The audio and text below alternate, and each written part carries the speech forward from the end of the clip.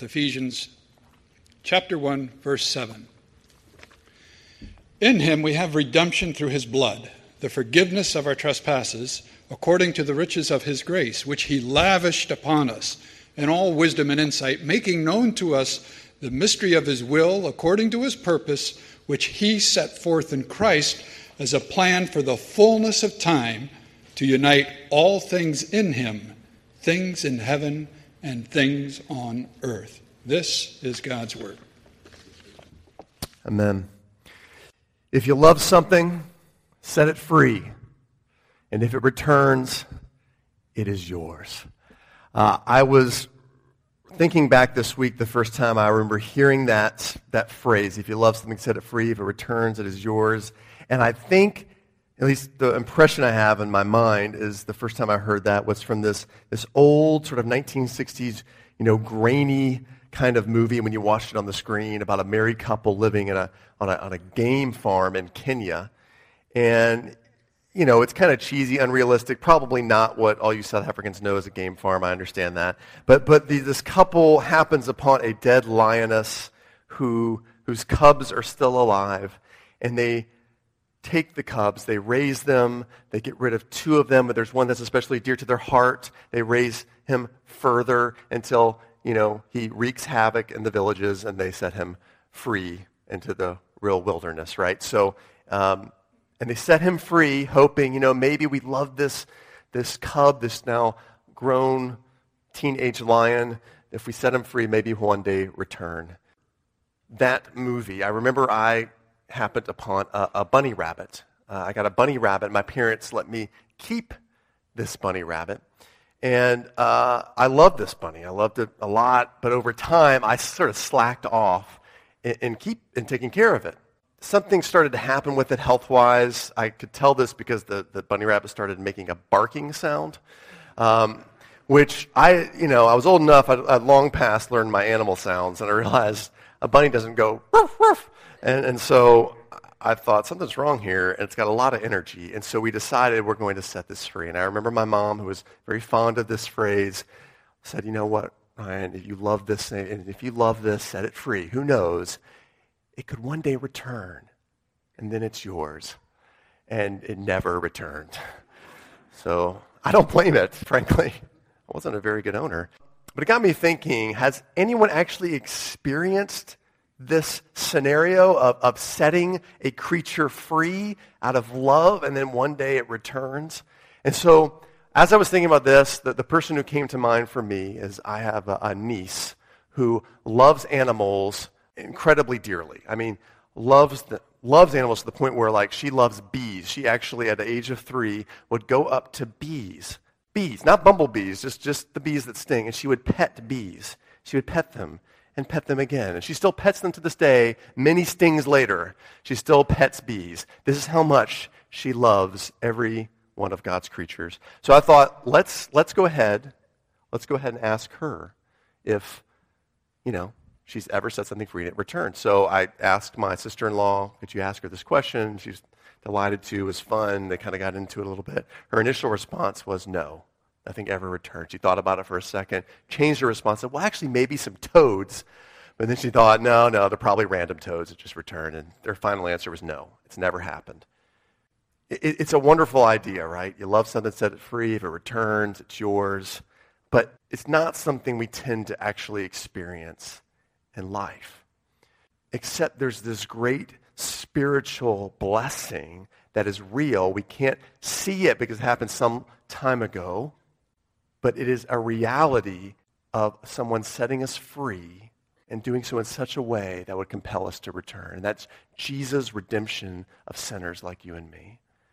And my hope and prayer this morning is that we would behold anew the beautiful wisdom of Jesus' redemption of people like you and me. Maybe you've heard about this redemption before, and I hope you hear about it afresh this morning. Or maybe you've never heard about it before, and I hope you can behold its beauty and relevance to your life. I want to do this by asking 2 big questions. Number 1, why is Jesus' redemption needed? Why is Jesus' redemption needed? And secondly, how does Jesus' redemption unite us? How does it unite us to God? Okay, so first, why is Jesus' redemption needed? And if you were in Sunday school this morning, there'd be two answers you might give. Why is Jesus' redemption needed? Jesus, you might say as a young child, but that can't be it. His name's in the question. The other answer would be sin, and that is the correct answer. Jesus' redemption is needed because of sin.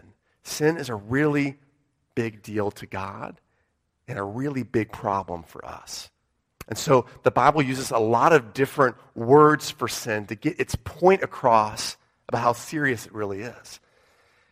One of these terms the Bible uses has to do with unrighteousness. That's something's wrong inside of us. Another one of these terms for sin has to do with evil, like a real twisted, perverted, something's really wrong kind of evil. Another has to do with the idea of stepping over a boundary or trespassing, like we see here in verse 7 of our passage, right? Forgive us our trespasses. Another idea has to do with lawlessness. You're someone who doesn't even care about the law. Still another has to do with unfaithfulness or betrayal. And I've already listed so many, you might start to think, why, Ryan, why are there so many words for sin in the Bible? Why don't the writers of the Bible just make kind of one term, define it simply so we just kind of get the idea? And I think the reason is because the effects of sin are so serious, the Bible wants to use more than one idea. The Bible says that sin causes us to be blind, spiritually lost, spiritually enslaved, spiritually dead. So if you're a doctor, right, or you're a nurse trying to revive someone, to resuscitate someone who is unconscious or they flatlined, what do you do? What do you do? I think you try everything, right? You use mouth-to-mouth resuscitation. You shock the heart with a defibrillator. I can never say that. Defibrillator. You use an intravenous injection of epinephrine. In other words, try any and every drastic measure to bring that person back to life, to revive them from unconsciousness. And that's the helpless condition we find ourselves because of sin, even though we don't even know how bad that condition is. We tend not to recognize it. Jesus says the most important commandment is for us as God's creatures to love our Creator back with all our heart, with all our soul, with all our mind, with all our strength. And yet, over time, we begin to love other things and other people more than we love our Creator. And yet we can't admit it. We can't actually say that out loud, sometimes because we can't see it. And if we can't see it, we're so ashamed we want not to believe it. So you don't really hear people say that they love money, right? That they love security, they love pleasure, they love success, they love their own family, they love their own selves more than they love God. Oftentimes we're blind to it. We're so enslaved to sin. So like an ER doctor, God uses every word picture he can to sort of shake us and wake us from this daze and say, look, can't you see what's happening to you? So God says something is wrong on the inside of you. It's called sin. There are clear black and white standards that you've violated. That's called sin. There is someone you have personally betrayed, and that's called sin. Let's focus on that last picture for a moment. Pat's picture is in betrayal. The kind of no way to make up for it, no way to redeem yourself sort of betrayal towards a person. There's a vivid and really important story in the Bible about that kind of betrayal, but also about redemption. It's in the Old Testament. It's the book of Hosea. And we're not going to sort of go through that. I just want to kind of outline that story for you for a minute. Gomer is a wife who's been faithfully loved by her husband Hosea, but she has other loves too. And her love for rival lovers, it grows stronger and stronger and stronger until eventually she betrays Hosea. She's unfaithful to him. God says to Hosea, I see what's happened. Now, go and love her again anyway. Go and love her again anyway, even as the Lord loves his children, though they turn to other gods. Try to imagine, if you would, being Hosea's brother or sister, or a really good friend. You've seen what he's endured for many years. You've tried, telling the guy you shouldn't have married her in the first place, but he didn't listen. You've helped with their 2 kids as Hosea gets up, walks around town again, trying to find his wife, Gomer. You watch the kids for him. You've tried to be honest with him about setting boundaries and expectations. You've tried not to call him a fool and all other words you can think of, getting his attention. And one day, he comes knocking at your door. And he has a plan. He shares this plan with you. He says, I've got a new plan. I know how I'm going to get her back. Even though she actually now belongs to someone else, I'm going to give that person all my money and even all my barley, all my food, and I'm going to bring her home and love her again. She'll be mine. What would you say to Hosea? What would you say to your brother? What would you say to your friend? You would say, this is enough, right? Bro, common sense says this is ridiculous. But common sense doesn't get the final word in this story. Redeeming love does. And so you watch Hosea write down, so I bought her. I bought her back. For 15 shekels of silver, a homer, and a leketh of barley, I bought her back. What God is doing through this real-life parable is trying to tell us something. He's trying to say, what am I to do with you?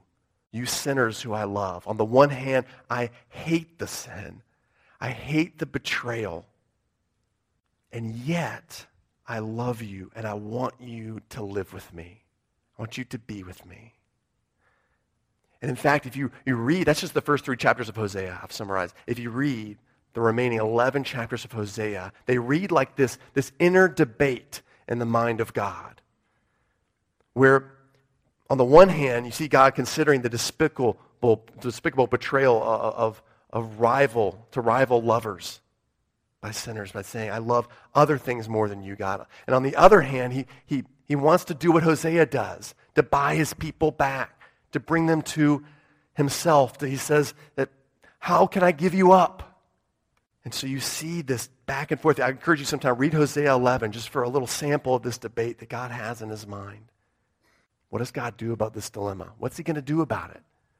Here's where we get back to Ephesians. Paul tells us in Ephesians what God does about this inner debate, this dilemma, this back and forth. Paul tells us that God wants to unite us in all things to himself. He wants us back, and so he executes and makes known to us a long-conceived plan. It's a redemption plan, a redemption through his son, Jesus Christ. And it's a beautiful plan. I want to tell you more about it. So let's get to our second question. How does Jesus' redemption unite us? How then does Jesus and what he does bring us back to God so God can love us forever? And first thing I want to say is that Jesus' redemption, it's a beautiful plan, but it's also a multi-layered plan for all who trust him. And what's really cool here, guys, one of the things I've learned through studying this passage more is that as we peel back each layer of redemption, it gets more beautiful and more powerful what Jesus does for us. And I'm really excited to share this with you this morning. So we're going to see these 3 layers of redemption that are expressed in the New Testament. 3 words the New Testament uses to talk about what Jesus has done for us through his redemption. I want to encourage us. You're going to see up on the screen some Greek words. I'm going to mention them. Don't worry so much about the Greek words. The Bible, the New Testament is written in Greek, and so there are going to be Greek words up there. Don't worry so much about those, but what it means, what each word means, what each layer means. So the first layer of redemption we're told about in the New Testament is ex agorazo. It's a word that means buy back. So Jesus redeems us. He buys back. We see this first layer of redemption in Hosea. Hosea buys back Gomer, and it costs him. First, he uses the cash he has on hand. And then when his cash runs out, he uses the food he has on hand, right? He uses everything at his disposal to buy back the one he loves. In other words, it costs him everything. In Ephesians, Paul says Jesus' redemption is according to the riches of his grace, which he lavished upon us. You see that there in our passage? It's been said that if a millionaire gives $100 to charity, he gives from his riches. He gives from his riches. But if a millionaire gives $1 million to charity, he gives in accordance with his riches. You see the difference, right? One is giving a little bit out of a lot of what you have. It doesn't represent necessarily who you are being a millionaire. The other one represents the fact that you are invested. You are giving of yourself, and that's what God does for us in Jesus Christ. He could have blessed us. God, infinite, powerful, omnipotent, almighty, blessed us with strength to endure. He could have just simply blessed us with a great family, many years to our lives, or with wealth. But that for God would be like giving us $100. The Apostle Peter puts it this way. Here's how God gives according to his riches. 1 Peter 1:18-19. For you know that it's not with perishable things like silver and gold that you were redeemed from the empty way of life handed down to you from your forefathers. You were redeemed with the precious blood of Christ, a lamb without blemish or defect. And Paul agrees with this in verse 7, right? In Jesus, we have redemption through his blood. Because redemption cost God dearly. Dearly. By bleeding and dying, exchanging his life for ours. God gave in accordance with himself. He gave himself. Jesus' redemption cost him utterly. In a couple of different ways. It cost him physically. It cost him relationally. Let's think about that for a moment. It cost Jesus physically. Just thinking about his destiny while he was still alive caused Jesus to sweat blood in a rare but recognized condition called hematohydrosis. Jesus was in such anguish, he started to bleed already before the cross. 2 more beatings he received before a trial from Pilate, after which he was scourged, which involved a whip with numerous leather thongs on about 2 feet in length. And in these leather thongs were embedded glass and bits of metal and bone that the victim was whipped with. And you were whipped 40 times minus 1 to show mercy on that last one. The cross itself was about 100 pounds. And the nails were about 7 to 9 inches long. They went through the largest nerve in the hand called the median nerve. Incredible pain. Feet nailed in such a way to keep the knees flexed at about 45-degree angle. And the only way to keep breathing was to use your legs to push up. So you could keep breathing as long as your legs didn't tire. And there's a vicious cycle of increasing oxygen demand coupled with an increasing heart rate, such that death would come about either through suffocation or cardiac rupture. That's the cost that Jesus paid to redeem sinners, to buy them back. And that wasn't even the worst of it. The worst of it was relationally.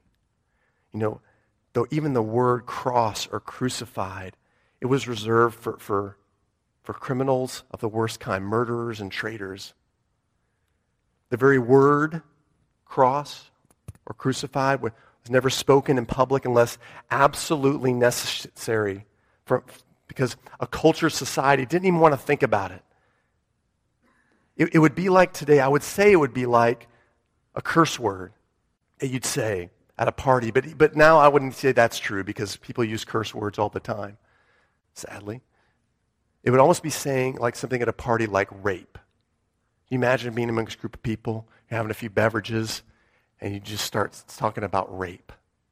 That's what it would be like to talk about the cross in this day. That's the sense we're supposed to get. So imagine the shock and horror when Jesus started talking about, not only talking about taking up his own cross, but asking others to do the same. And then he eventually would take up the cross. All of his best friends flee. They desert him. They can't imagine anything worse than this, for the one they love so much. So they run. His Father deserts him also. Because Jesus bears the sin of the world upon his shoulders, and that betrayal from everyone in the world is so reprehensible to God, the Father turns his face away and he flees Jesus also. Jesus is utterly cut off in a way that I hope none of us ever experience, because Jesus experienced hell on the cross. So we see that Jesus paid the ultimate price to bring us back to himself. Incredibly costly. And yet, redemption is even more rich, even more amazing than this. The second layer is this. It's peripoieo. It's another word used in the New Testament to talk about redemption. Peripoieo. It means to buy for oneself. So we have redemption means to buy back, but not just buy back, to buy for oneself. This layer of redemption that reveals motive. When we remember Hosea, when we think about this, Hosea redeems Gomer, but he shows his motive for redeeming her. Look at Hosea 2:2-3. So I bought her for 15 shekels of silver and about a homer and a lektheth of barley. Then I told her, you are to live with me many days, so you must not be a prostitute or be intimate with any man, and I will live with you. You see that? He buys her back because he wants to be with her. He wants to unite her to himself again. Now, in this layer of redemption, God reveals his motives, right? He buys us back because he's a lover who wants us back for himself. It's incredible, right? That's beautiful. That's glorious. And yet, there's still one more layer of redemption to peel back. It's one thing to be sort of actually and legally belong to someone, united to someone. It's quite another thing to want to be with them, right? It's like a groom who marries his bride. My friends Alana and Jovan over here got married this weekend. Congratulations, guys. Now, it's one thing for them to be legally wed, right? It's quite another for the husband to woo her for the rest of her life, to give to her in such a way that she wants to keep being with him. That it's not just a legal thing, it's not just a tradition thing, but there is this inner desire to want to be with that person as the husband gives of himself to her. Right? That's what's supposed to happen, and such is the third layer of Jesus' redeeming love. The third layer, the last word used in the New Testament for redemption, apolutrosis, and it means to buy back in order to set free. So we have, again, to review, buy back, to buy back for oneself, and then there's to buy in order to set free. Jesus pays the ultimate price. He does so to unite us to himself, but here's the amazing part. He secures that love, that want to in us by first freeing us, by releasing us. This is something we don't see in Hosea. It's something we don't see in the Old Testament. It's something we don't see in life because it's a strange and counterintuitive concept. It was for Paul's audience also. This word isn't used anywhere in the Old Testament when it's translated into Greek. And it's only used, this is phenomenal to me, this word was only used 8 times in all other known Greek literature. 8 times. The Greeks wrote almost everything down. This word is incredibly rare, which makes sense because you might buy things to resell them, maybe. Or you buy something that looks cool, you're going to put it on your shelf. Yeah, I guess. Every once in a while, you buy something because it's so precious to you, it's so dear to you, and you want it. You delight in it, so you buy it. You don't buy something you love to set it free, to let go of it. What if you never see it again? And yet, this is Paul's favorite word for Jesus' redemption. He uses it 3 times in this letter to the Ephesians alone. 3 times. Apolutrosis. You're redeemed. You're redeemed. He uses it here in our passage this morning. My boys and I, we've been watching this documentary on the American Civil War, which became, in the United States anyway, a war over the cruel practice of slavery.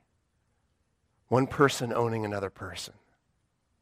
And as we're watching this documentary, it never ceases to be heart-wrenching to hear tales of men, women, even children who are put on an auction block, inspected, often naked, and then bought and sold. It's an awful condition to be in. Yet there's one story from that time period that got my attention. It stuck out to me. I suspect it always will. The story goes like this. There's a northern abolitionist who that's a person who really wanted to free slaves and lived in the part of the United States that wanted slavery to be abolished. This northern abolitionist takes his life savings and he travels south to a slave auction. And he purchases a young slave girl. And after he purchased her, the story goes that as they walked away from the auction, the man turns to the girl and he tells her, "You are free. You are free." And of course, she's shocked and amazed. She responds, "You mean I'm free to do whatever I want?" He says, "Yes. To say whatever I want to say?" She never experienced that before. He said, "Yes, you can say anything you want. To be whatever I want to be, because I've only been a slave, yes, you can be whatever you want to be. Even go wherever I go." And he smiled. He said, "Yes, you're free to go wherever you want to go." She thought for a minute, considering her options, and looked back at him and said, "Then I will go with you. I will go with you." Coming back to this question, how does Jesus' redemption unite us to God? Redemption makes us want to be united with God, makes us want to be with him. Sin happens when we love another thing or another person more than we love God. We almost can't tell it's happening, and we never admit it because we're naturally blind. We naturally can't tell. We're naturally enslaved to it. Jesus bled and died to purchase our release from sin, to purchase our release from its guilt, its power, and eventually its presence. He did so to be with us forever, yes, but he also purchased our release in the lover's hope that we would want to be with him forever. So we're legally with him forever by trusting in Jesus, but he did so in such a way to free us so that we would want to be with him forever, that we would say, "Then I will go with you. I will go with you. No one loves me more." That's how God makes us want to unite to himself. And there's a bonus to this, to redemption. Notice what Paul says the redemption plan will do in verse 10. He says it's a plan for the fullness of time to unite all things in him. It's interesting. He didn't say to unite all things simply to himself, although that's implied here, but unite all things in him. In other words, unite all things together through the redemption, the costly redemption of Jesus. Redemption, Jesus' redemption makes us want to release others too. We experience this reality that we're free from all offense and betrayal to God, and it makes us want to release others too when they've sinned against us, when they've betrayed us, when they've hurt us. Because we've been freed. So we've been let go. And as we release others, as we remove any claim or hold over them, what does that do? People then want to be united with the person who frees them, with the person who says to them, "You are free. You are under no obligation. I love you." I want to be with those kinds of people. And that's what redemption does too. It frees us to unite us to one another. So I hope you see this morning the beauty of Jesus' redemption. His redemption sets sinners free to forever draw us back to himself, the lover of our souls. Let's pray. Father, thank you so much for this good plan, for this undeserved plan, beautiful plan. Thank you for the layers of love that we see and how you describe redemption, that you would lay down, Jesus, your life for us, that you would bleed to save us. And not just that layer, but you do it because you want to be with us. And And the way you bring that about is by freeing us. By saying, you are released, you are free. Thank you, God, for that freedom.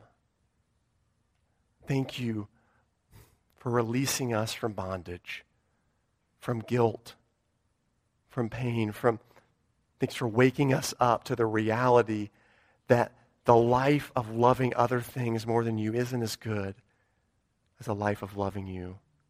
God, use that freedom in our life, that being released to make us want all of our days to say, then I will go with you. May that be the cry of our hearts because of what you've done in Jesus Christ. Help us go with you today by trusting in you, Jesus, our Savior. It's in your name we pray. Amen.